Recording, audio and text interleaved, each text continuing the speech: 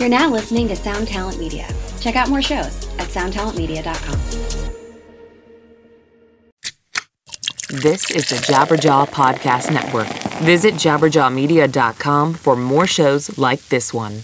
Hey, folks, welcome to the Break It Down podcast, where I guess I do whatever I want to, and you guys come along for the ride. I enjoy that very much. It's going super good. I wouldn't even call this an experiment anymore. This is just part of something I do, and I have a great time doing it. Today, I sit down, or have sat down already. Yes, I recorded this intro after the conversation. I'm sitting down with my good friend, one of my best friends, Seth Studley. Seth and I grew up together in South Carolina. Known him since I was 5. Parents know each other, everything. And he became the drummer for Emery when we first started, and then he left sometime after our first album, and stayed here in Seattle, where he lives now today. And Seth wound up being a marriage and family therapist. He's a clinical therapist, basically, and he is now working on a podcast that I'm helping him with called the Stronger Marriages Podcast with his wife, Melanie, and he and I, that are doing a podcast that you can check that out right now if you want to go subscribe to it or hear a preview episode. The whole podcast launches on February 14th. That's Valentine's Day. And you can go to strongermarriages.com/podcast or just find it on iTunes. You'll see what it's about. It's a highly produced documentary kind of style thing that traces their marriage and a bunch of bad stuff that went on in it. Very good. I'm getting ready to go out of town now. We're doing Emery shows next week. A lot of you guys know that already. So we're playing a bunch of new songs, ones we haven't played ever before on tour. And we're working on new arrangements for a ton of our songs. So we're kind of rebuilding our electric set from scratch. I'm very excited to get out there and do that work. So I'm leaving just in a couple of days. I'm going to try and get another podcast in this week before I leave. And I hope everybody will come see those shows. If you are anywhere near Nashville or Atlanta, come see Emery play for $7. Devin's going to be there. It's going to be a very special and really cool set.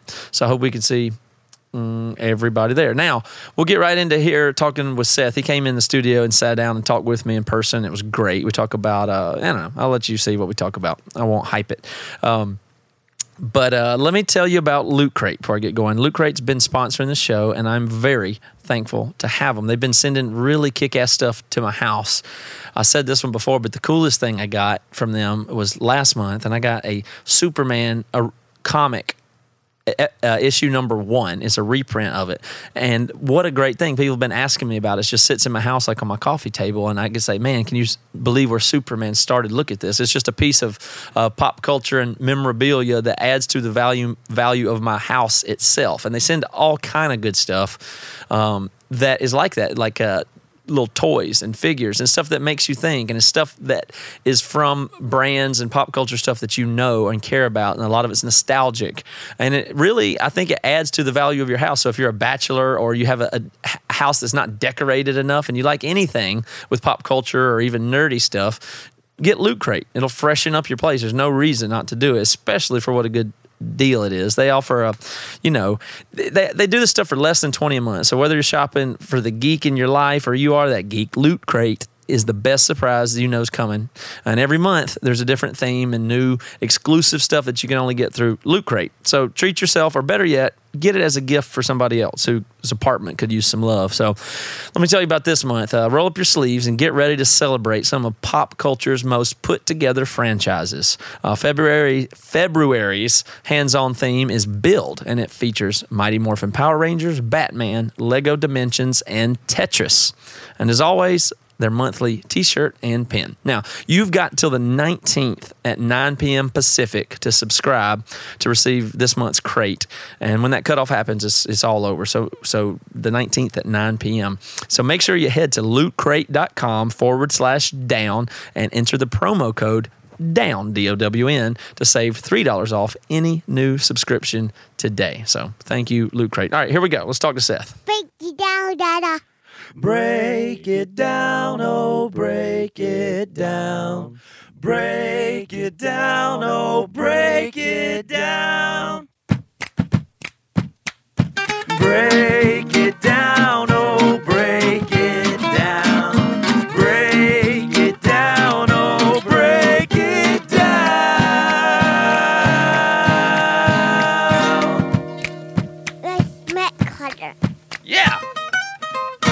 just because I think I was like halfway drunk when I was doing it, and I was kind of nervous too. When you were on Bad Christian, that was like our 10th episode like or something. 13th, I think it was the 13th. And I just can't. And you picked it up though. I remember you were like, Seth, this sounds kind of serious, but you're just like making light of it and stuff. I was like, well, yeah, I guess so. And it's just. People deal all kind of ways with being in front of a microphone. It's insane. Yeah. If you just look at it and pay attention and study the way people, you don't have to study, but it's so bizarre what using a microphone does to something in your psychology, and it has to do with fear of public speaking, I guess. Right. So there's the technique of talk. You wouldn't even think technique of using a mic is a big deal, but whether you're here or inconsistent or just confident to talk in the thing versus hold it like Bob Barker or whatever, there's so much to it. But it triggers something in people if they're talking about. It's the same thing that's when somebody holds up a camera and you all of a sudden you think they're recording and now you start acting weird. Yeah. It exacerbates everything that maybe you're scared of. Yeah, it's just it's got to be it's a public speaking fear, but this instead of seeing 10,000 people or 30,000 people or 30 people, this represents that you're public speaking, essentially, just because there's a microphone here. So you feel all stilted and careful and weird, and it just changes everything for people. But it's weird because you don't even know how many people. So not only am I scared to talk to a lot of people, well, maybe it's not. Is it 1 million? Is it 10? Because you talk differently to 10 people versus 1,000 people versus 100 yeah, people. but probably maybe the numbers don't even matter. It's like knowing that you're doing it and knowing that somebody else is listening to you intently. That's what it is. Because if you have a microphone, it's not like you can have a side conversation over here in the corner or anything like that. It's like, okay, everything that I say, 10 people or 10,000 people is going to be heard right now. But if you're around, you and me and Toby are sitting here talking, I know you're very focused and intently listening to what I'm saying, but it doesn't matter. It's fine. I think it matters to the person talking in the microphone, whether you're used to it or not. Yeah, the microphones, it's confusing because who knows how many people are listening even. It's almost weirder than talking to a crowd because at least you know what the crowd So sounds in the early days, or even now, since I'm starting to do this more, I'm not thinking like, oh, is there 10 people listening to what I say? Is there 20? Oh, no, please, not 30. Yeah, I better really do good. But let me back you up on that. If I weren't here, you would. Like, listen, what if I say right now, you know what, I got to make a phone call. Just keep on going with whatever you're saying. Now you will feel the pain. You will feel the fear immediately. You go, excuse me, you'll get all weird. Okay, so you want to try it? I'll split. No, you could. Well, I don't know what I would talk about to your listeners or not. You'd get real self-aware real quick is what I'm saying. Well, you would get self-aware, but I'm kind of used to it because as a therapist, that's what I do for a job, right? I'm the main person. If the other person's not talking, it's either an intentional moment of silence or they're thinking, okay, there's a lot of crossover. What is my therapist what is he gonna say? They're gonna say something insightful or good or leading or whatever. So just like it's always focused on the therapist. Very intentional. Everything part of it, but it's not a crowd still. Yeah, it's not a crowd. But why do you think that is? People are so scared of public speaking. I mean, what?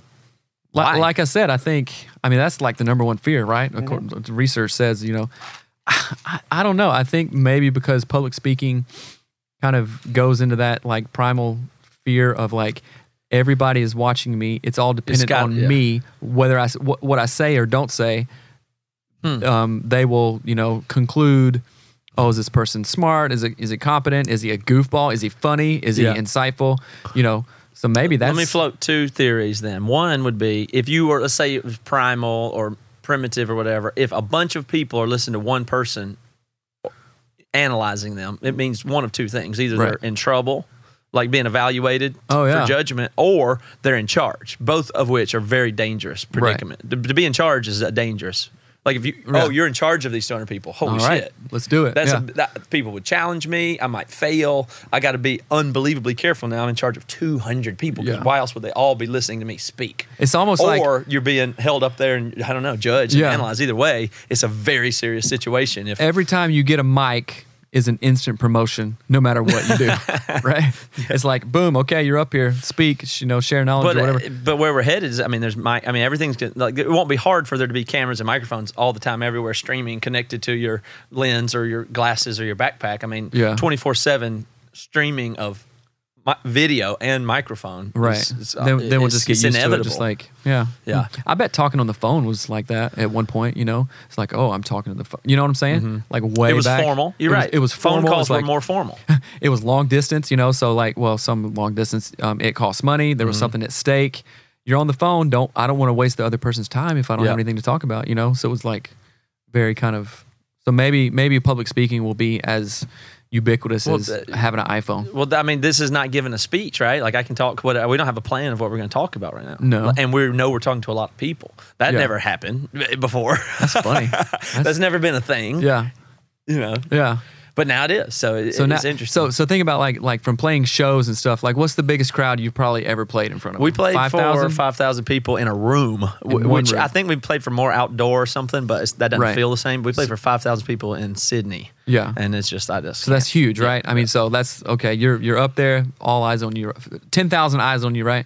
So, but with this medium, there's way more people listening More than would that, be in a room. 10, 20, 30, but 50. Each one of them feels like they're sitting right here. They don't feel like they're in a crowd when they listen. Is what you get away with in podcasting, is they don't feel like they're listening to a speech from me. They feel like they're sitting in the empty seat right beside you. Yeah.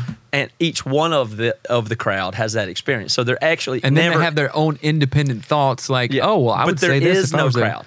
So when you say, 20,000 people are listening to this, yes, individually. Yeah. That's totally different. It's not That's a crowd. crazy. That's crazy. Just think about like where. Well, I guess that's why the new, I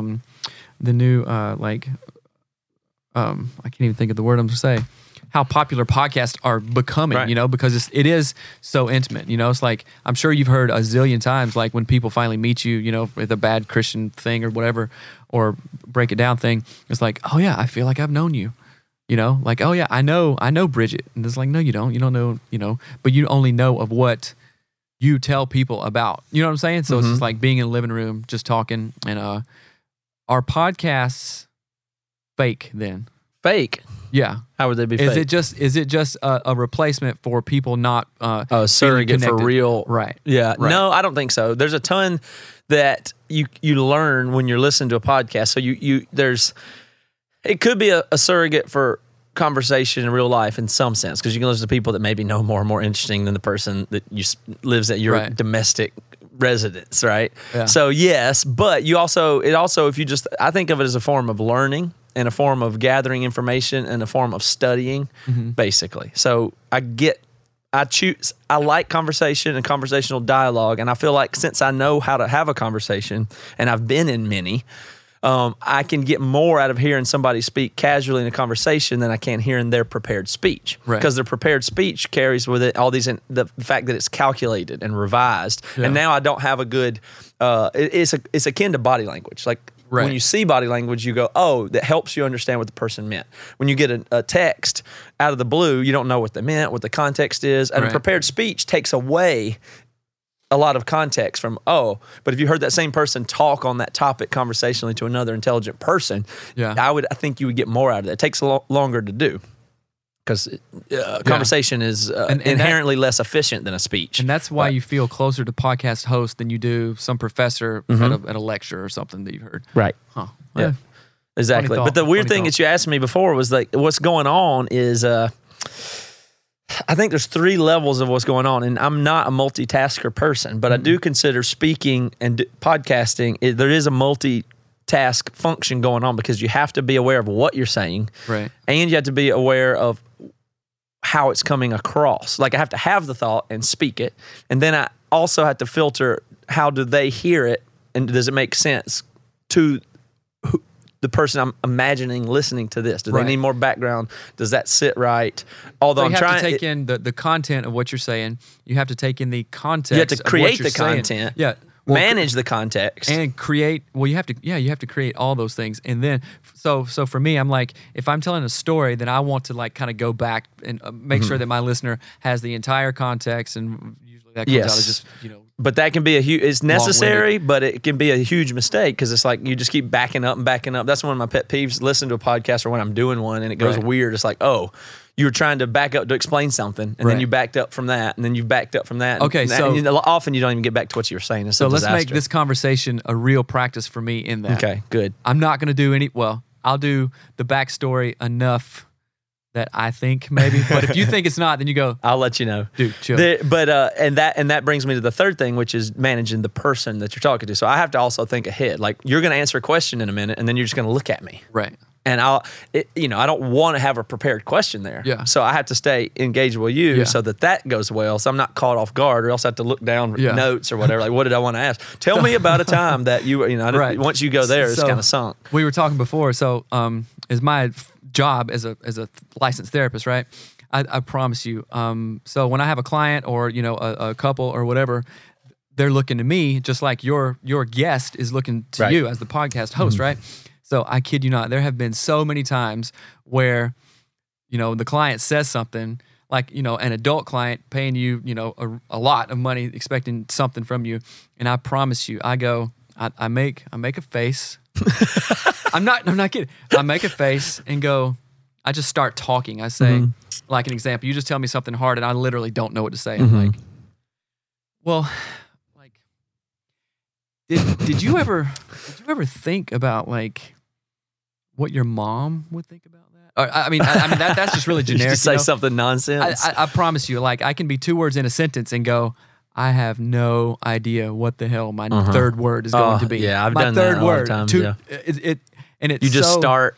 You just start, Yeah. man. Sometimes it works out, and Yeah. that's kind of like my style. And I'm thinking, oh gosh, I really feel like an idiot, or what the hell am I? What is this? What am I doing? Yeah. So that's really funny. Confessions of a Therapist. The guy that did mine and Bridget's premarital, who I think is great, and I did some counseling work with him and apprentice with him, even some. But he tells a story about a counseling session where a couple came into his office, and they came in and they said they were having, it was marital, whatever, and they had a bad situation. They came in, they didn't know what to do, and they walked in there, and he asked them a couple questions, and they talked for a while. And he said that he didn't know what it was, but he was just unable to speak or get one thought. He couldn't think of anything to say. So he would just look at him, and he got so freaked out that he got and said, "You had to excuse me for a minute," and went next door and told another counselor, like, I don't know what I'm doing here. I just can't. I have nothing to say. Yeah. I am just Was it because their failing. story- I'm bombing. Was it because the couple's story was like so traumatic or Yeah, impactful he just or like, hard? I don't even know if maybe it was a spiritual thing, but he was just out of it. He just couldn't connect. Like he couldn't muster anything to say. He had no advice. He had nothing. Like he was just like deer in the headlights for the whole session. He said, and he just let them talk. And then he would just look at them, and then the other one would say something. So he left the room, had another guy talk to him. Was like, "Look, man, just go in there and do whatever." Went in back there, sat back down, couldn't get together still. Went through the whole counseling session. Yeah. And then the couple left or whatever. And then they called him like a week later and was like, "That was the That's just most what we needed." amazing counseling session I've ever been to. You're brilliant. You're a genius. Yeah. This has been so transformative." Yeah. He just couldn't. He That's just never crazy. said anything the whole session. I mean, It was- there can be like, room for silence and like intentional silence and, give time to sit with people. And then there's also, at least for me as like an experiential therapist, this whole theory, it's like you do things like that to be like, I don't know. yeah. I don't know. What do you think? What is, what are you feeling? And then you get into like, some more like unconscious stuff. Like, what are you feeling right now? And then like, if you can let the clients know that you're feeling the same thing, it can be very transformative. So that's what it sounded like in that session. Yeah, I think I think there's some tricks. Like it's like hacks or rewiring stuff that go on there. Like if you phrase things as a question, people are just so used to being talked at, that if somebody can just ask you a question and feel like they are really listening, Right. that's not something you get like in a day. Am I going to get that? Really? Is anybody going to really ask me a question today and listen? Is that even going to happen to me today? Not typically. I mean, it'll be data transfer with me and my wife, and we may have a conversation today, Right. but it's pretty low likelihood that she's going to say, "You know how you're always thinking and feeling this about that? What do you actually think about this and that? I want to know." What would you do? That doesn't What really would even you do hardly if happen. she said that?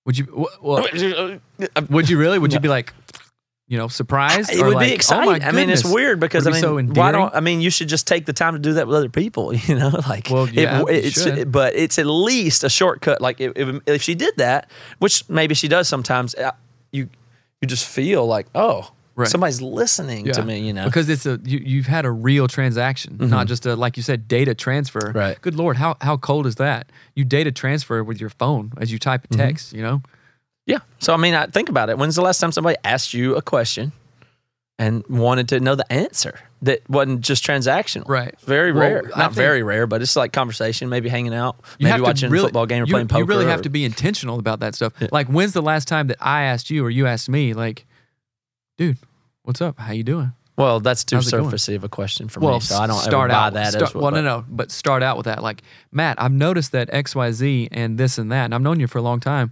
Let's talk about that for a minute. Mm-hmm.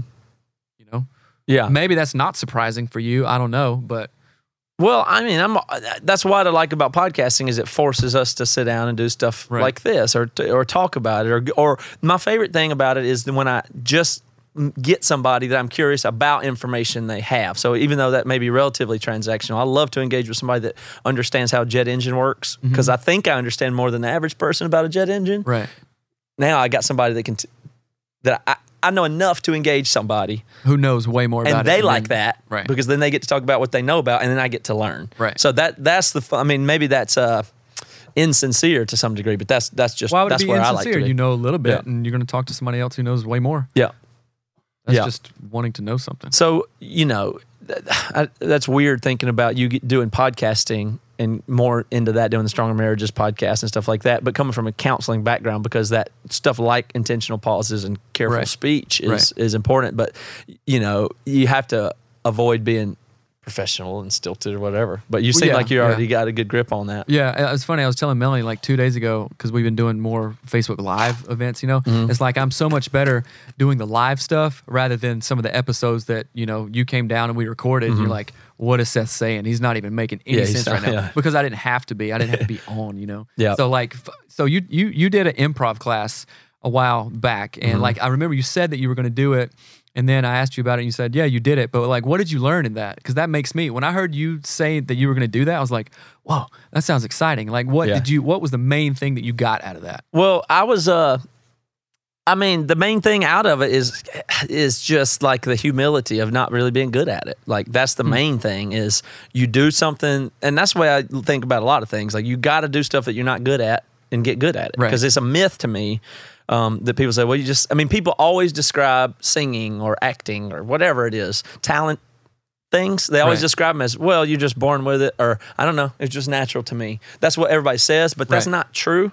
And And it feels natural because they practiced and like put in so much time and Right. effort. Now it feels natural. Right, that's right. So when they look back on it, they just feel like, oh, you got, or if you're in an industry or you're a record producer or whatever, then from your point of view, you either got it or you don't. You Right. don't take somebody that has some talent and say, come back in 8 years after you work really hard. They don't. Right. And this person does, but you don't know what led them to get to where they're at. Right. So it's a myth of that thing of you can't learn stuff or get better at it. And in fact, the hardest thing about anything is just starting. Yeah. That's just the hardest thing. So with improv specifically, I know from podcasting and doing stuff with Toby and Joey and interviewing people that there's things I'm doing wrong a lot. Like I can feel when dynamics change or whatever. And improv it's less about comedy and more about just the interaction part and helping the other person and not negating what they say and working with it, not shutting it down and working together. So but neither one of you know, and you can't. And the whole thing about it is it breaks down all the barriers of like you can't preload. Like if you cheat, it sucks. Like Right. you need to start talking in improv when you don't know what you're going to say. Right. That's the only time it can really be good. Yeah. So it's really focuses people on positive, interacting with people, being totally present and not knowing and that being okay. Maybe one of the powers of improv, or like I was saying, sometimes I do counseling sessions and not even know what my third word is going to be. Yeah. It's like you're getting rid of everything. That's right. So you're shedding everything out, and then your interaction with that other person is only Exactly. like, and you can what it's do I palpable. have here? Okay, let's Yeah, go. whether you're observing somebody else's interaction or you're the one interacting is palpably clear. Right, like, right. and you know when somebody like, oh, that's something they always say. Like, you can feel that. It's just gross. Yeah. Like, that's, oh, what is that? Some joke, you know? Like, oh, Right. you have all those details pre-organized to say them. You thought of that while that's you were more like waiting a for your speech turn. writing. Yeah, that's just more not like right. a speech writing class. Yeah. So I remember taking a speech class in college, and there was, one type of speech called extemporaneous talking, Yeah. and that's just when you go. Well, and you have some kind of beacon points that you can hit off of. For that is usually you find out your topic and you have like 5 minutes and you have to whatever. So what kind of things, when you said that you were talking to other people, when I think of improv, I'm like, oh yeah, I mean, you get up, like an open mic night, and Yeah. you're like, hey, and whatever, and you're just funny or you bomb or whatever. So That's more like stand up. So was it like monologue, or was it like? No, it's like this. Okay, so the premise is like you just have to make a sound that you've never made before, an emotion, and look somebody in the eye. Right. And it's humiliating, man. So you have to go, "Bleh," and now you have to mimic that sound that I did, which Right. makes you feel super uncomfortable, and you have to do it back to another person. Right. And it's just an exercise in being a childish fool. Right. And you can't do it good, and there's no great way to do it, and it's personal interaction. And that's just like what you start at. Did you think it was stupid? Were you uncomfortable? I was you were very like, uncomfortable, yeah. Well, I mean, I can assume you were uncomfortable just because the nature of it. But were you like, this is stupid? Sometimes, yeah. I Really? mean, but it's just that's the whole thing. And it was just 101 level. What I'm saying is I didn't get that good at it, like doing scenes and being able to make it go where you want to go. Like we didn't get very far, and I wasn't anywhere near the best one in the class, which is a little disappointing. I thought I'm good verbally, I'm fun, I'm funny, I understand this stuff. I should think be you're able good to when be you have- good at it, but I'm not even good at it. I think you're good when you have the element of control that you're used to. Right. And that's right. when you can jam. Yeah.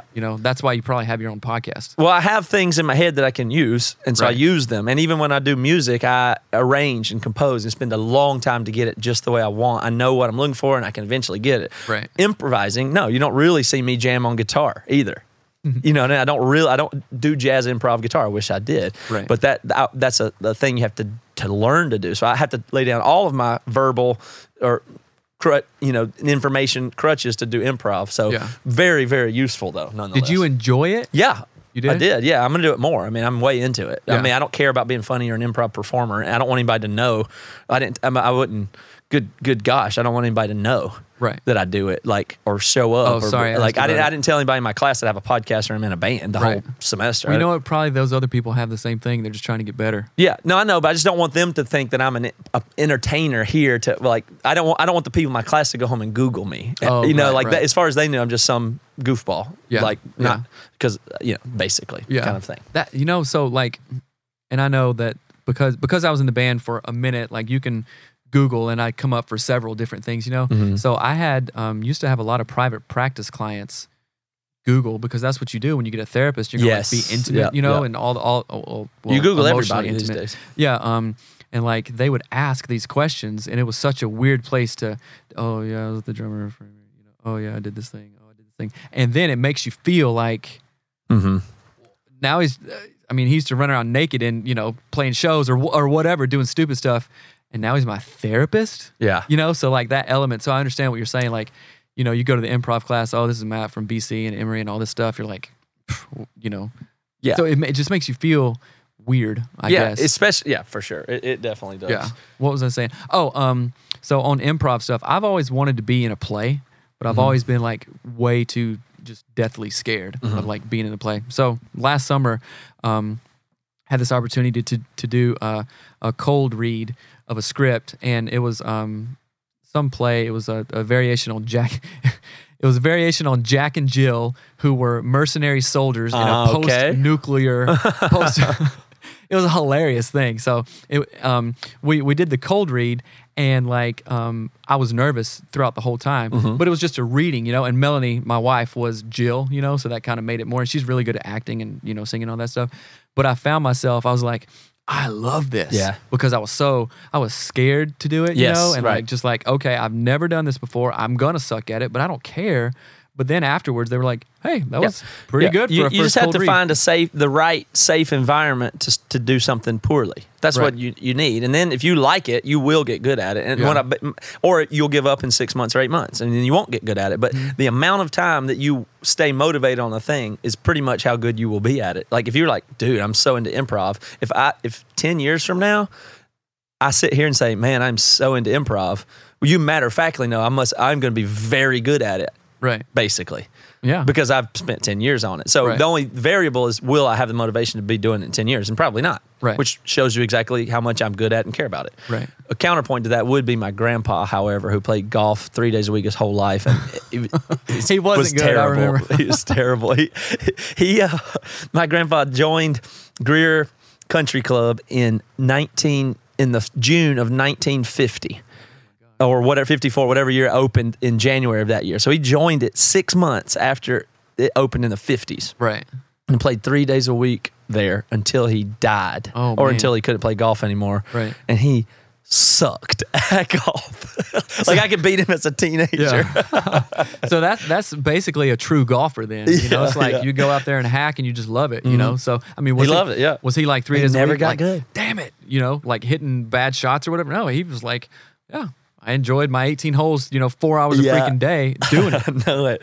No, you just up there and just say breaks toward the creek or, hit a worm burner or what are the other golf phrases? Pulled it. Pulled it. Sculled it. Sculled it. Chili dipped it. Sliced it. Just slice, hook, whatever. So is there anything that you love that much? Like what do you do recreationally? I don't know. I mean, even if you could afford it. I don't know. I got a bad habit of turning things professional that are hobbies, kind of a thing. So that's kind of a dream, though, isn't it? It kind of is. It bastardizes a bit from time to time. Like, I'm less into music now because I overdid it, maybe, or monetized it or professionalized it. Your ears gave out. Yeah, I don't know. But I mean, think about it from your point of view of like, I mean, it's hard to say. Like, you quit. For instance, you quit being in our band, right? So if anybody doesn't know, Seth was a drummer for Emery from. Dude, the first 3 years, I guess. Yeah, but even before that, this is pretty interesting, really. If I think about now I think about it, I've known you since I was 5, right? At least, if not before that, playing t-ball, and then I'm pretty sure you're the first person I knew that even played music or played the drums. And that's how one of the ways I got into music was that you and Austin would jam, right? And you could play the drums and you could play the intro to "Smells Like Teen Spirit." Right. Which you were playing incorrectly. I retroactively look back and understand that No now. doubt, right.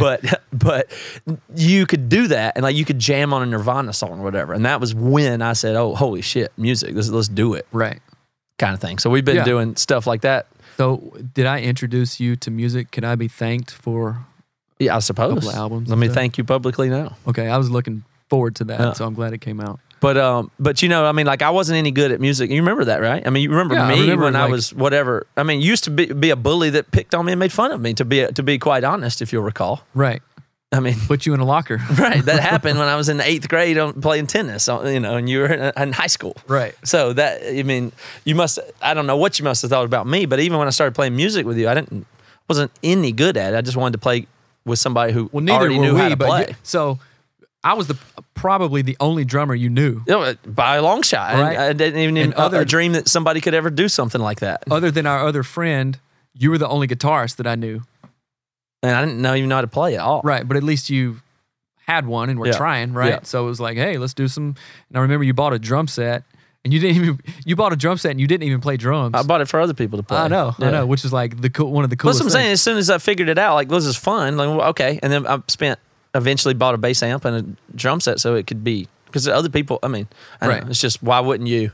Yeah, anyway, that's been my mode forever. It's like, well, I'm interested in this, so let's do more of this. So that's all I do. This isn't musically related, but kind of going back, if you kind of look at the frameworks of things, like systemically, like, okay, you were interested in something, right? Mm-hmm. And then you wanted other people to be interested in it. Right. That's right. So you bought musical equipment so you could play with them. Yeah. and do stuff, right? But that wasn't about money. I didn't have any money. It wasn't like you buy. No, it wasn't about money, or it wasn't about what is it going to take to do the thing I want to do, and that's what it was going to take. Exactly. You weren't looking for friends like, if I get a drum set, Seth will come over more. Or, no, it wasn't anything like that. It was like, I think that's pretty visionary. But I bet. I know my bum loser friends weren't about to save up for a bass amp. Right. They're not going to. They don't think that way. So Ronnie wasn't going to get. Why do you think that way? I just wanted to do what I wanted to do, and I know how to figure it out, or just take one step at a time. I'm just driven to do the thing I want to do. It's relatively selfish. I mean, it's pretty clear. And to get to that end, you power up, you enable, you facilitate other people to come along with you, because you can't do it alone, right? Right. Why would you want to? Some people do. Well, those people are boring. They're bored. What would I get out of being this expressive artist by myself in an apartment, creating words and music that express myself out there to other people? And what satisfaction do you even hardly get out of that? Well, think about like a poet. You don't have to have like friends. Sounds horrible. Or a writer, Sounds horrible. Well, there's a lot of them. I don't understand why they do that. Yeah. I'm just thinking of like, even, I don't know how old we were, 15, 14, 16 or whatever.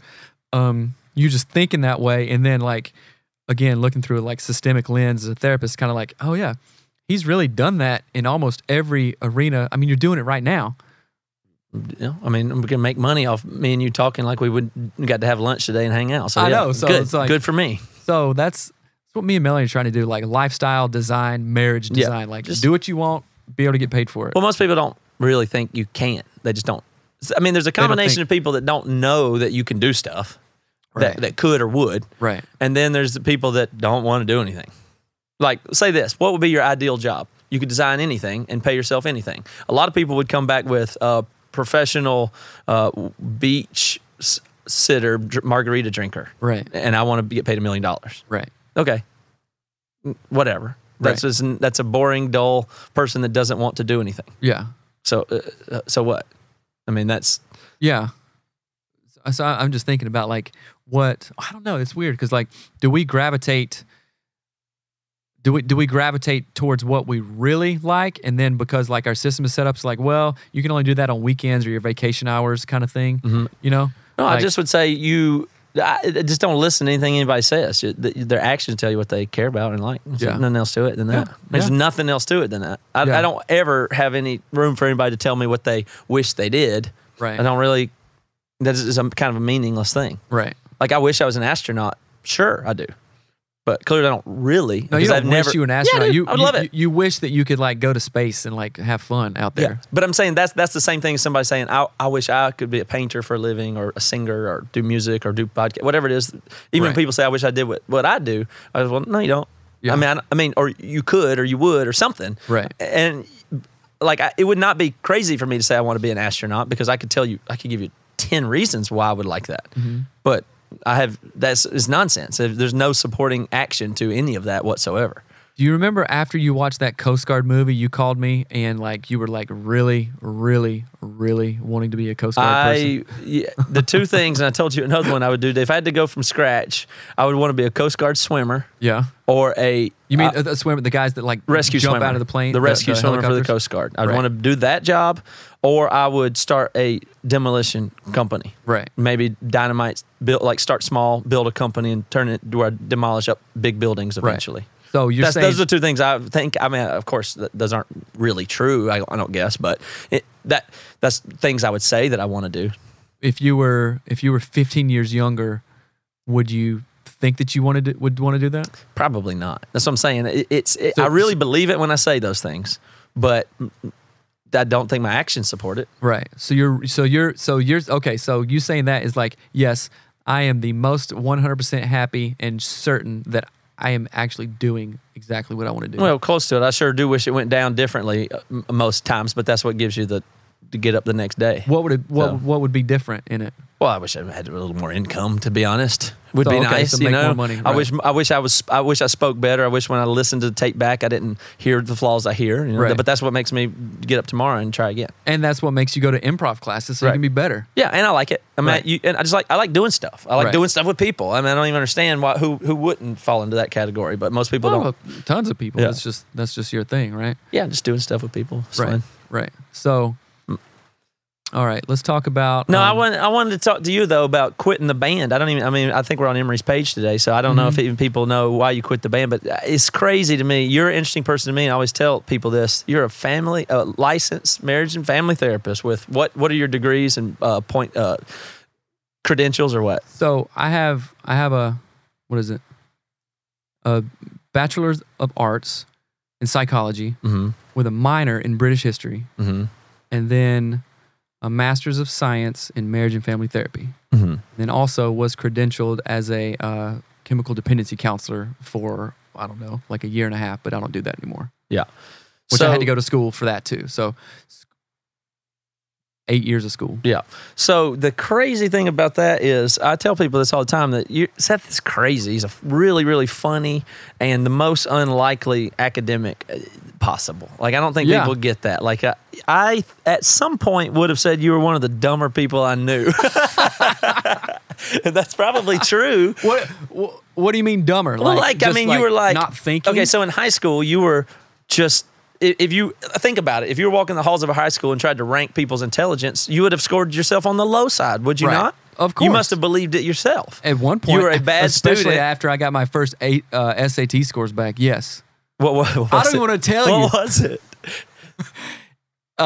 So out of 1,600, right? Yeah. Because that's what they were then. 710. For real. That's crazy. But I mean, your whole character and persona was just Seth is like, you played dumb, you act dumb, you made bad grades, and you were funny. That's Right. just what you were doing. Right. But it was quite convincing. I think I was. do you think you weren't smart, or did? I don't. It's weird.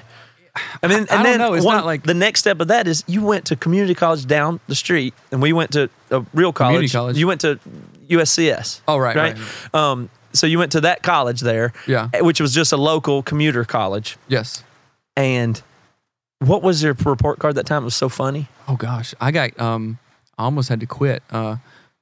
My first and second semester were all D's and F's of college because I was a pre-physical therapy major and I had to take a lot of biology, and like me and our friend Robert Stringer, we would like start biology and then look at each other and go, let's go get a sandwich. You know, Yeah. so like all D's and F's, and I lost financial aid and all this terrible stuff. But you had all D's and F on the report all card. D's and like F's nothing for 2 higher than a semesters D. straight. Yes. And the best was you took Math 99 before, which was pre-college. Like you had to take that before you could take college math. take a real the college minimum class. one. Yes. And Yeah. that Math 99, you I took failed. it 4 times. 4 times. Yeah, so it was looking pretty bleak. And then I changed my major to education and then to psychology and then kind of got in a groove. Yeah. It was weird. I never understood I didn't why think- you were I at didn't college. think It that just I never made wasn't- sense to me. I just thought, well, this is what I do. What am I going to do next, right? And I never considered myself as like not a smart person. I just wasn't a thinker. I was very Right. I mean, you're a very was- smart person. I was reactive and proactive, almost to nothing. Yeah. You know, and that's just what it was. And then kind of like I don't know where it transitioned to, but it's like, oh well, okay. It's let's- really let's do bizarre this. just looking It back was. on the thing of it. And so then right after that college, you moved to Seattle to be in Emery, Right. which is weird. And then you didn't really do that for that long, No. kind of a thing. I think I did it because it was fun and you know I was hanging out and it was more of a hangout. But I don't know. Again, You never cared about it still. Is that I cared about it to the extent of like. like, how could you have the same experience as me and Toby and then you're like, yeah, I'm out of here. Like you didn't enjoy it. That to me, I still don't even understand I to think this day. one real factor was me and my wife Melanie. We weren't married then. All we did was freaking argue all the time. Yeah, but I'm not going to let you get away with that. I'm just saying you weren't that engaged with the music and the success and all that stuff. You weren't. I was engaged with the fun. Well, you know what? There became a time that when, was just like, an excuse or the time when you're like, oh, now I have a pinch in a relationship, and that's when you quit. But you Yeah. clearly were never engaged to the degree that yeah we were. Well, I mean, I think I had spurts of being like really Yeah. engaged, like, okay, going out and getting gigs and working hard. And I was interested in where the payoffs were potentially pretty big or really immediate. You know but what I'm not saying? the music even that much, though. No. Right. Not That's really. what I'm saying. I like playing drums and like, I really, playing music in that way was really enjoyable and fun and not even really being creative because, I created my own drum parts, but mostly it was just like you and Devin and Toby, the main writers, like, hey, play this, or I couldn't, I'd get pissed at myself. And then, you know what I'm saying? Mm-hmm. So yeah, I don't know what it was. Even then, still kind of like reactionary to stuff. Yeah. It was fun to just hang out for And for you years. wouldn't say either that you look back on it with regret. Like, you don't wish you were still the drummer. No. I mean, you don't. No, I was talking to somebody last weekend actually because they discovered in the group that I was in Emery. I was like, yeah, it was whatever.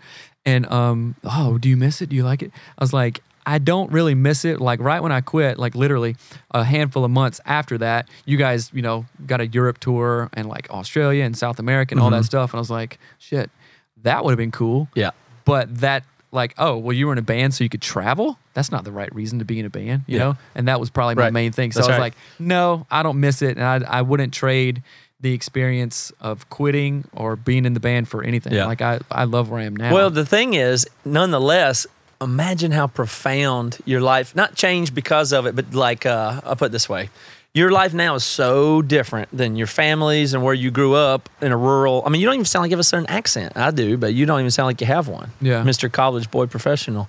Doesn't even have an accent really. Well, but what Southerns do I hang out with other than you and like that's talking to it. my mom? Yeah, but you live here in Seattle in the Northwest and are an academic professional. I mean, or I don't know if that's really what you'd even say it is, but it's so bizarre. And then you have traveled the world and the country, you've been to everywhere, you know, because of being in a band and seeing how, just all the things. Think of how formative all the experiences you've had as a person are. Yeah. And you're just an insane example of somebody that can.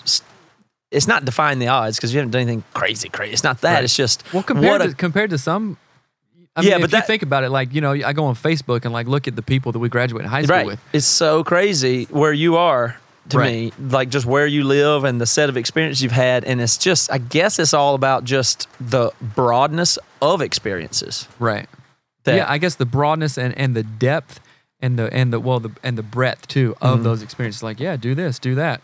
Go here, Mm-hmm. And I think a lot of opportunities in that. And I said yes to the opportunities, like coming out here to be the drummer or going to graduate school or, just doing all kinds of stuff. Traveling. It's like, yeah, I think it's just being open to those things. Yeah. I guess. But it's just weird that a life can turn out that much different. Like your views or political views or social views and stuff are just so different, unpredictable. Like, I just don't. I think it's so weird. Like you worked with the natives. Am I saying that right? Right. That's what I want to talk about a little bit, but I don't even know how to get into the conversation. It's like like you're so socially aware and I guess you're like almost a progressive or something, right? Well, I don't even know. I think a lot of in this conversation, a lot of nature and a lot probably more nurture happen. Mm-hmm. I mean, tell me how different you are living in Seattle than Blue Ridge, South Carolina. Yeah, quite different. Are you kidding? Yeah. And that's a transformative, and that takes a long time, right? So like my mom's side of the family is from the Catawba Indian Nation in South Carolina, right? I didn't grow up that way because we weren't allowed to go.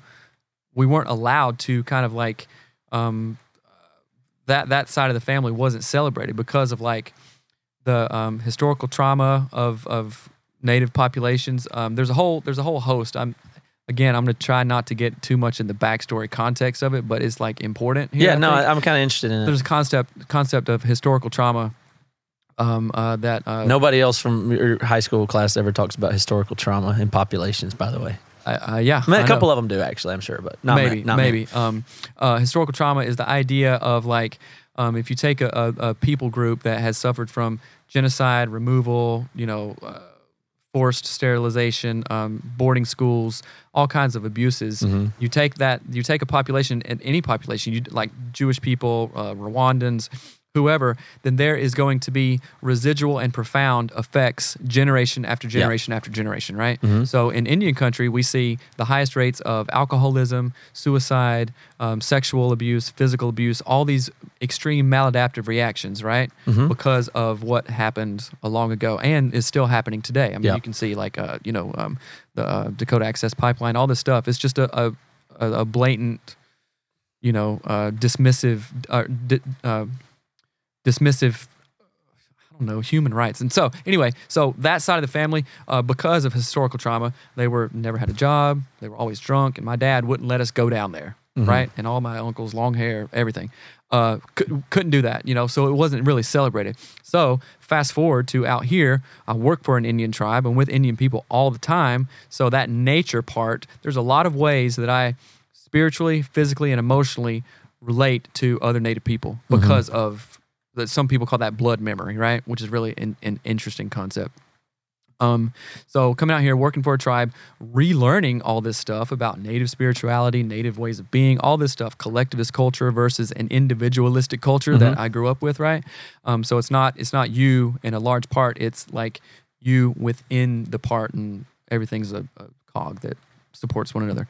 So I don't know where I was going with that, but even that, just think about like if you went so deep back in your family history and learned so many things about different, your ancestors, and go, man, I can really put those two dots together about what I feel, what I experience, and what I've gone through. It really kind of completes the puzzle in some way. Is that a problem though? Like the way you said, and where we grew up, I'll put it this way: the typical person in South Carolina, rural, or at least us, or where I grew up, their attitude toward generational trauma or whatever like that would be, well, that was then. Right. Now it's their fault if they're going to continue to be alcoholics. We give them a lot of money, so it's on them now, or something like that. Yeah, I mean, and you kind of grew up. Even that would have been your that default. would have been my perspective. Even you would have thought and said that X amount of years ago. And people, if you went back and talked to people in your family, that's what they'd say today. Yeah. And then you've been on the ground and done all this stuff and the hunting trips and almost an immersion in Native culture. Exactly. So you can't think that way after having seen and done and experienced all the things that I have with that certain population. You know what I'm saying? It's like, oh, well, they get a job or this or that.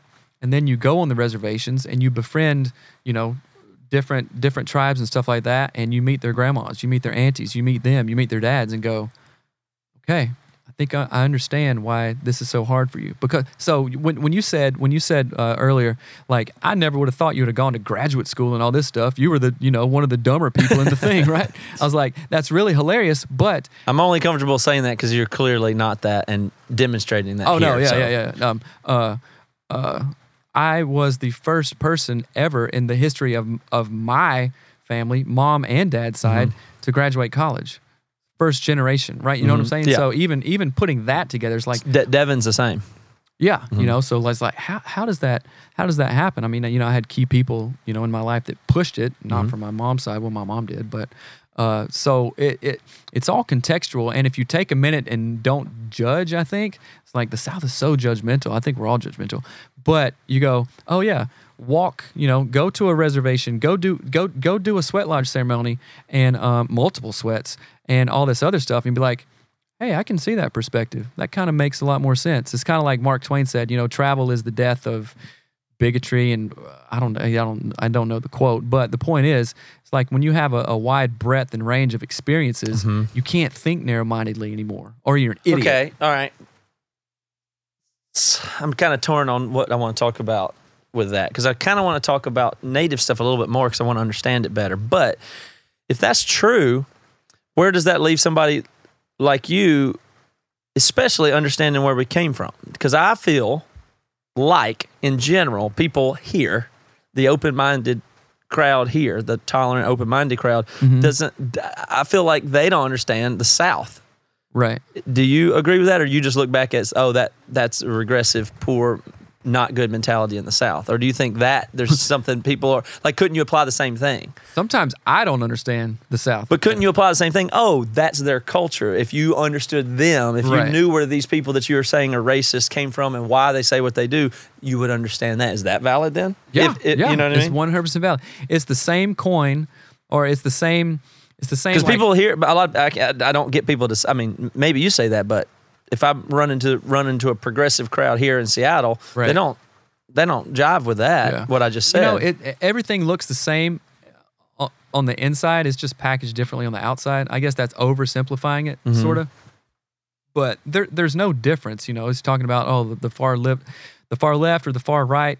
It's like they're the same. They're just talking about different things and like very close-minded to each other's opinions. You know what I'm saying? Mm-hmm. So I guarantee if you took the most, as you said, liberal Seattleite or, from somebody from Portland, transplanted them to where we grew up and go, all right, you're going to live here for 4 years.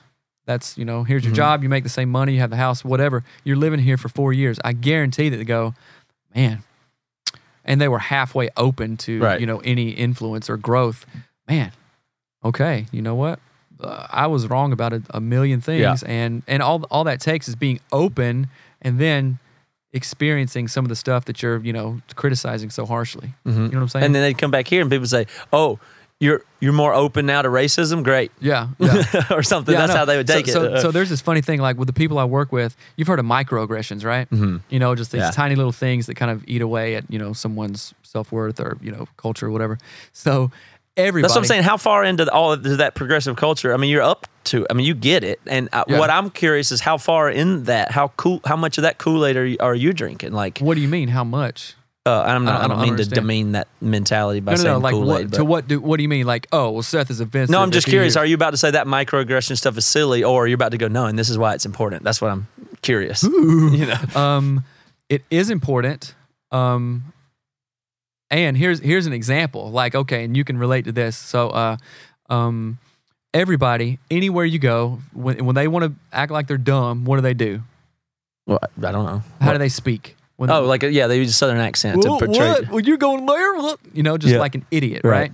And so, like, if you want to sound like a dummy, just talk like Matt. I know, just talk like whatever. And it's like, so that is a microaggression. As silly as damn it, no, these really, bastards! I knew it. As silly as it may sound, but so I got on to the people I work with. They were like, one lady was like, "Oh, okay." I was like, and I was just halfway joking with her. Dude, I'm gonna use that. But I was like, "Hey, so and so," and I didn't like, "Hey, I want to be really respectful here," and like, this is great. You just kind of offended me right now, and I just wanted you to be aware of that. Thank you. Please don't do it again. No, I was like. That is hilarious because think about it. Every time somebody wants to be, dumb, they talk like a Southerner, right? I'm from the South. That's like a microaggression in a really maybe it's at least a microaggression. I would say it might be more than a microaggression. Right. So I was kind of making fun of a microaggression, but not in pointing out to her who is like, ultra Seattle, whatever, like it's a microaggression. Yeah, totally. On any level of definition, if you wanted to say, use the Redskins, well, that's more than a microaggression. That's more overt, but or anything like that. It's like, hey, if I want to be dumb, all I have to do is talk like a Southerner. All right, cool. Hey, if I want to be black, then I, spit out some rap. You know what I'm saying? It's just like, it's the same thing. So that's just a really one of the examples that I just really keenly remember. Dude, what is the future of the natives? I mean, can they be helped? Like, because I think there's intelligent debate on both sides, other than racism and things like that. That say, how do you help a population? Is it possible to help a population that's been demolished? I mean, yes. So even the way you talk about it, like how you just said, how is it helpful to help the natives? No, not how is it helpful. I'm saying, how is it possible? How is it possible to help the natives?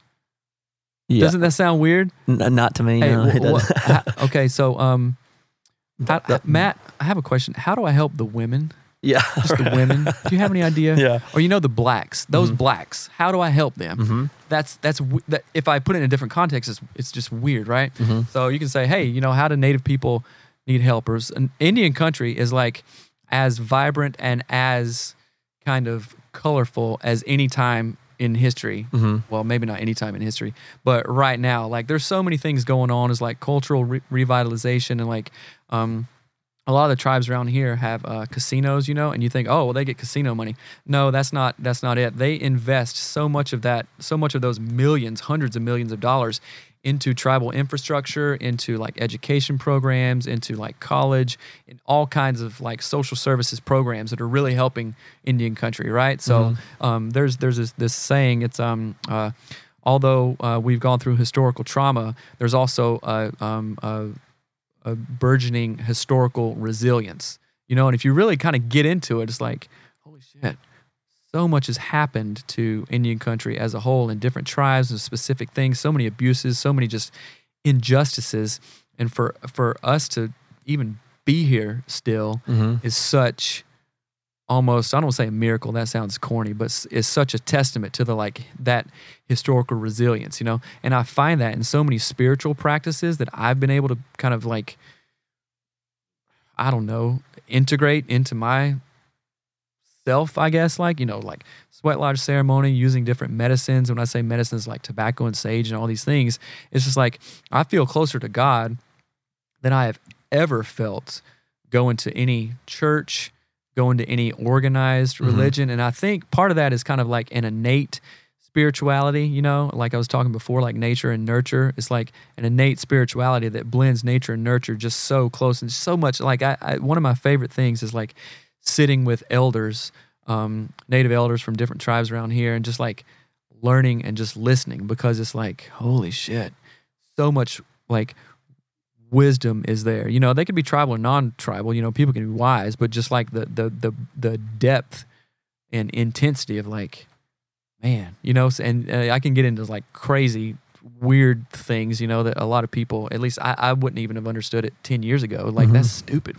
What? And talking about spirituality and how everything has spirit, and just like, it's so concurrent with like my version of God that I kind of always knew was there, but really the church didn't teach so much about, because it's like, oh, that's trippy spirituality. You need to have this and vertical. And it's like, man, it's much more gray than I ever imagined. And in that gray, I feel so closer to, Creator. So you're hopeful for that population? Yeah. And then infinitely hopeful. And how does it, let's just say then, I mean, so the blacks, as you call them, that was just an example. I know, but with the historical trauma there, that's not that different with just slavery and stuff, right? So what's the differences and parallels in those two populations? Well, there's many parallels, and there's many differences. One difference is like, okay, so you can even think about, so slaves, Africans were imported to this country, right? And, different Caribbean countries and stuff like that. They were taken from the land. The land wasn't taken from them. And like many Native people believe that like there's this like unbreakable connection to the land because we came from the land, right? It's talking about Mother Earth, or, all kinds of different creation stories. So there's one immediate inherent difference. It's like taken from the land, or the land taken from them, and then you move, right? And there's, I don't know, I don't have all my thoughts together on that. I've written about it a lot. And then think about, so historical trauma with at least indigenous people of our country, of the United States, is like 500, 600 years old, right? And the African-American population, that's from... When did slavery first begin? I don't know, 1700s? 16, 17, whatever. Or well, how about this? More recently, I don't know, 1800s. So there's 200 years versus 600 years of stuff, and you can see it. There's so many disparities between the black community and just the mainstream community. But the thing in Indian country is like being the smallest minority group of the entire country, we represent the highest numbers of all these maladaptive reactions, right? So how can you take the smallest number of people and go, oh yeah, those 10 people have the highest rates of suicide, versus, I don't know, you could take all kinds of sample sizes and all this stuff, but there's just something there. It's like taking the smallest group of people and dumping on them. Well, they have the highest of everything: diabetes, all the bad suicide, stuff. Sexual abuse. Early death rates for Native males, 18 to 25. It's like, it's crazy. And when you really get into stats, it's like, oh my gosh, how can Well, it's not like, it's not like you could say, well, they're bad people, and each one of them always chooses bad, and Right. that's why they're that way. That can't be the answer. Exactly. Yeah. It's like there are reasons Yeah. for these things. If your wife died, you're gonna see that. Yeah. You're gonna present with certain things, right? Mm-hmm. Now think if your wife died, and your mom died, and your grandma died, and your great grandma died. Oh yeah, and on top of that, a while back, you were forcefully removed from your house, Right. and All right, you don't but trust but here's anybody. where people lose you there. They go, yeah, sure, that's fine, but my kids. Now, I'm the problem with that is I'm the parent of my kids, so Exactly. I'm that person, So you and are now that I'm the person. parent of those kids. So Right. you say, but that's different. Those kids are separate, or the grandkids of. But Right. of course, we know that in So- how families work. So and- in a collectivist culture, which is native culture, it's collectivist society, much like Hispanic or other I don't know, South Americans or Asians too. Collectivist cultures, no, individualistic cultures, European Americans can go, yeah, you pull yourself up by your bootstraps. I went to school, I worked hard, I kicked ass, yeah, I did it.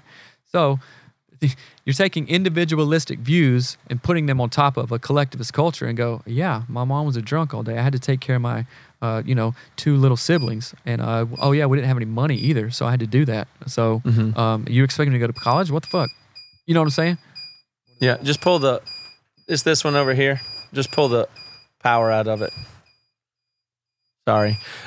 So Yeah, we're probably going over time. no, that's here. okay. Yeah, we'll go a few more minutes. But the thing about it is, I saw it on a graph the other day. So if you just look at that people, that the black culture, like this, if you look at the whole timeline, they've from beginning of slavery until they had civil rights in the 50s and 60s. Right. That's 200 or 300 years that only the last few have been even close to not even on equal footing, of course. I mean, Right. but the direct oppression is all there's been for a ton of time. And it's Right. only just it's not only a couple of generations where it isn't that. Like Yeah. people now's grandparents were harmed and oppressed before they had civil rights. Yeah. Like your grandpa. Right. So it's not even, it's insane. well, see, it's the insane same to thing. not be able to grant what damage that is to a people. It's insane. People don't understand it, and especially again, being a family therapist and looking at it through systems, it's like, yeah, if this abuse happened to so and so, and then it kind of like residually happened to my mom, and then of course I'm going to feel the effects of that. And like one thing that I didn't talk about is like during the so the U.S. government, the government relationship with Indian people here are and it's okay to say Indian Indian Native.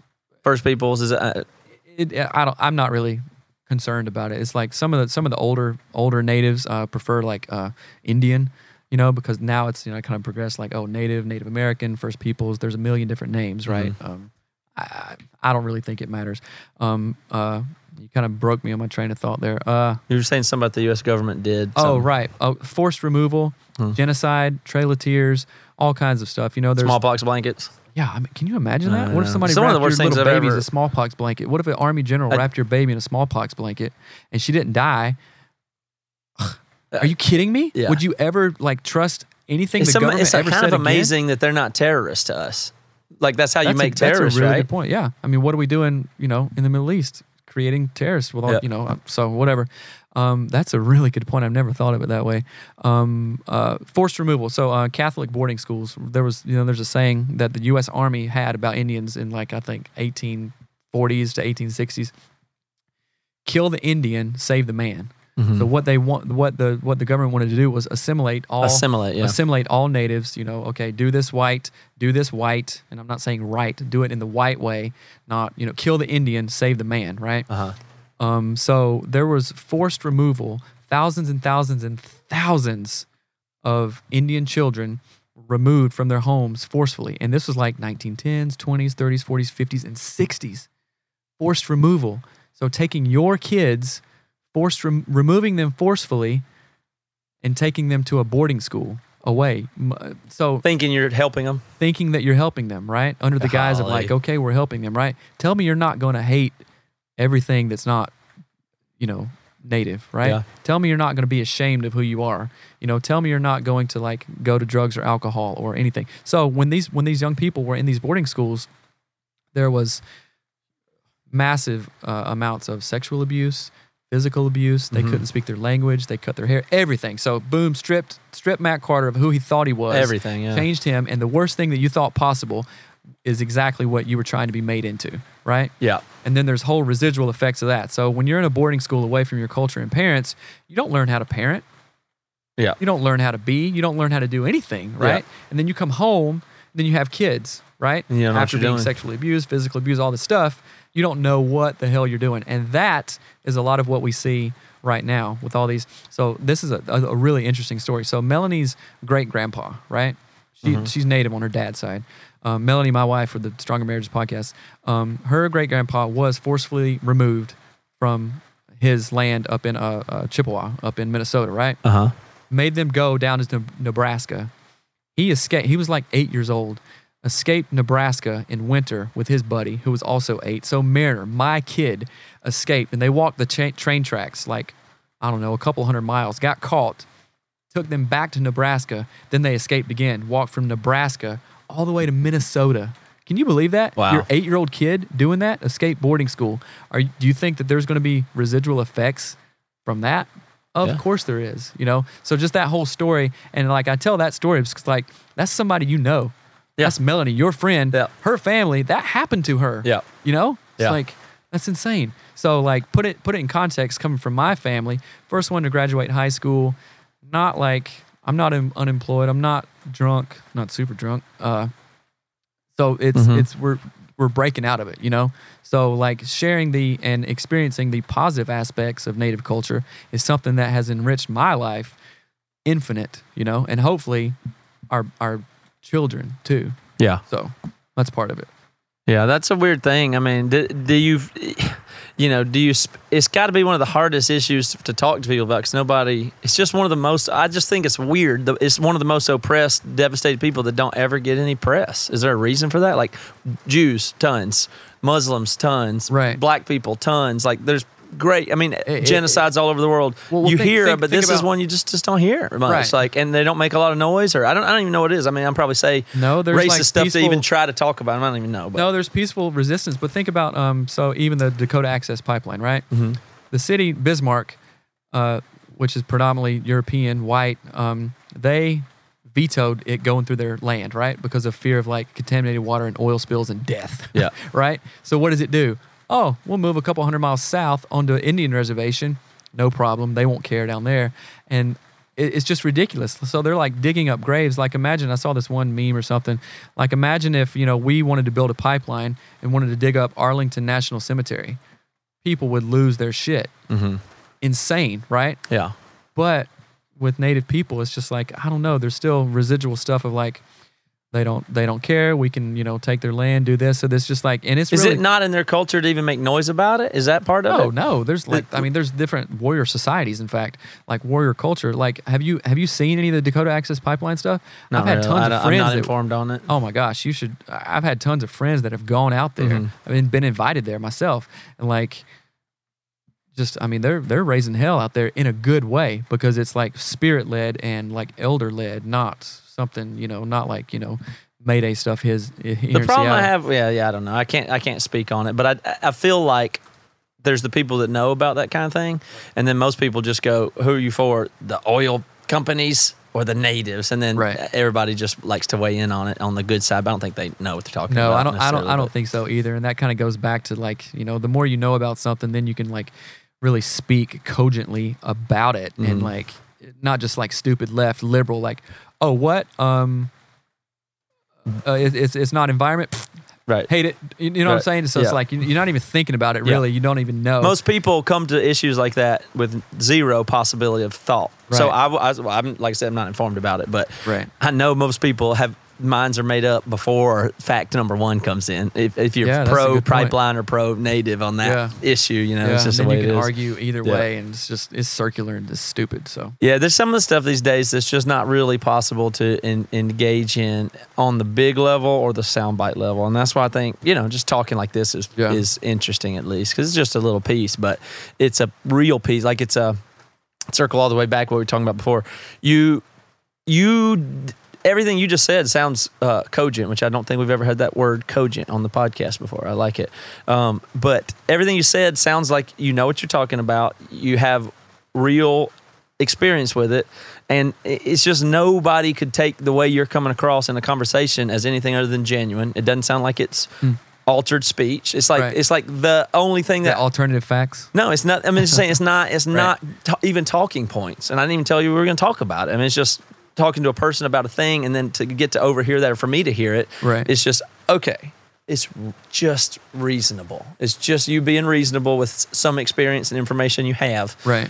And most of the forms of communication we get don't allow for a time it takes just to get there. Yeah. We could do this for hours, but we're just not going to right now. So we're gonna get out of here. But that is the interesting thing, is that we're not able.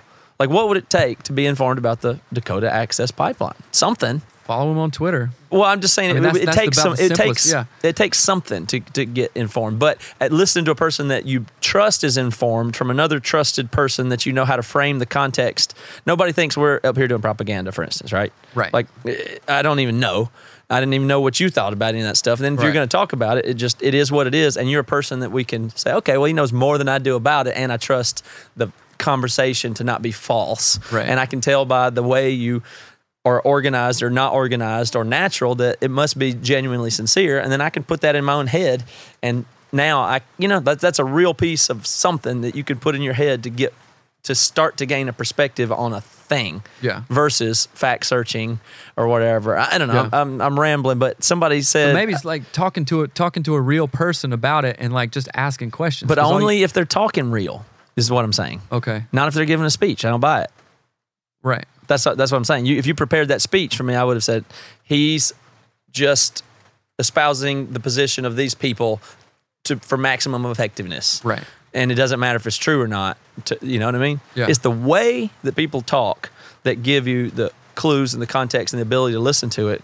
And that used to work with that propositional speech, but there's some amount of it we're just over. It's been used or abused too much to where you can't really trust a speech anymore. But I feel like I can trust what you're saying now, or just I don't have to trust it entirely. I can just take what I'm hearing you say. Just think about it. Like, oh, well, that one thing that Seth said, I'm going to look that up. I'll just Google it. Yeah. What YouTube videos are out there? What documentaries or anything like that? But somebody said this point, and I can't remember who it is because I would like to attribute stuff to people. I'll look it back up, and it's something I want to think about. But check this out. We have the internet now. We have the information superhighway. Right. But information is such a goofy, small part of humans and human interaction. There's no, for instance, emotional superhighway alongside it. Or experiential superhighway. Right.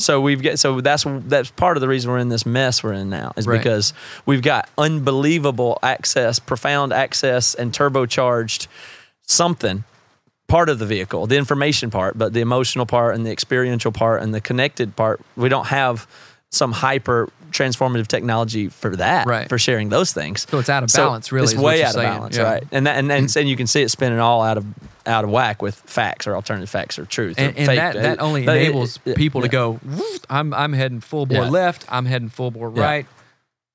Wrong ones. Right. But anyway, I think conversation of people is very important. I'm not trying to say I'm important or this podcast is important, but these types of things are different, and I do. That's why I'm attracted to it and like it and interested just to be able to have a conversation about you playing drums or natives or Indians. I can call them Indians now. It's nice to know. One. Yeah, I'm glad. Yeah.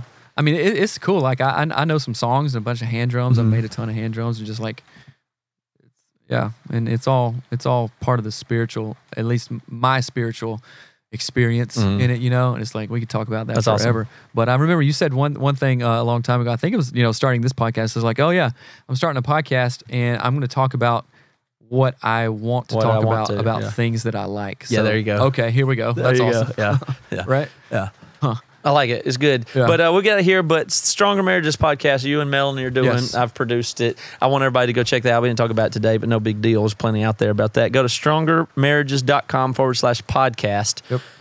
Or just find the Stronger Marriages podcast on iTunes. Seth and Melanie and I developed it together. It's a highly produced documentary style podcast. It's like 12-episode season, and it launches next week, but there's a preview episode up today. It's about marriage, and you were on the Bad Christian podcast talking about the really bad stuff that went on in your marriage early on, and this podcast covers all of that. It covers domestic violence, female to male domestic violence, lying, craziness, guns, just wild stuff, So we really want people to go check it out, go download it, and our hope is that it gives you hope, because it's what we wish we had when we were going through just the shits. Yeah, that I wish that we had that when we were young, married. So yeah, check it out. It's going to be a resource. So cool. Thank you, Seth. Enjoyed it. Right on.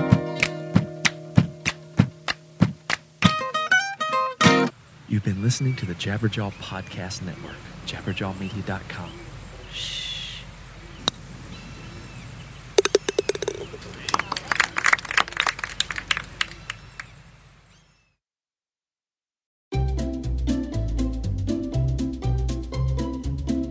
Hello, and welcome to Novel Conversations, a podcast about the world's greatest stories.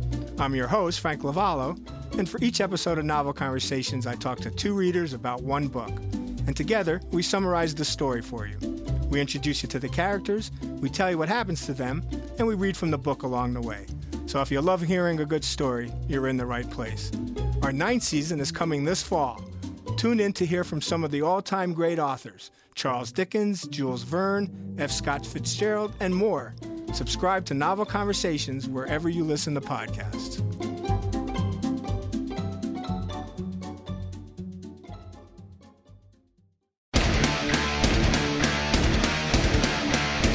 Hey there, I am Johnny Christ from Avenged Sevenfold, and I've got a podcast called Drinks with Johnny you're going to want to check out. I sit down with a bunch of different people from all different walks of life, from professional wrestlers to actors, comedians, fighters, musicians, everything in between. I'm just looking to make some friends and have a good time doing it. So if that sounds like something you're into, go check out Drinks with Johnny, streaming everywhere now.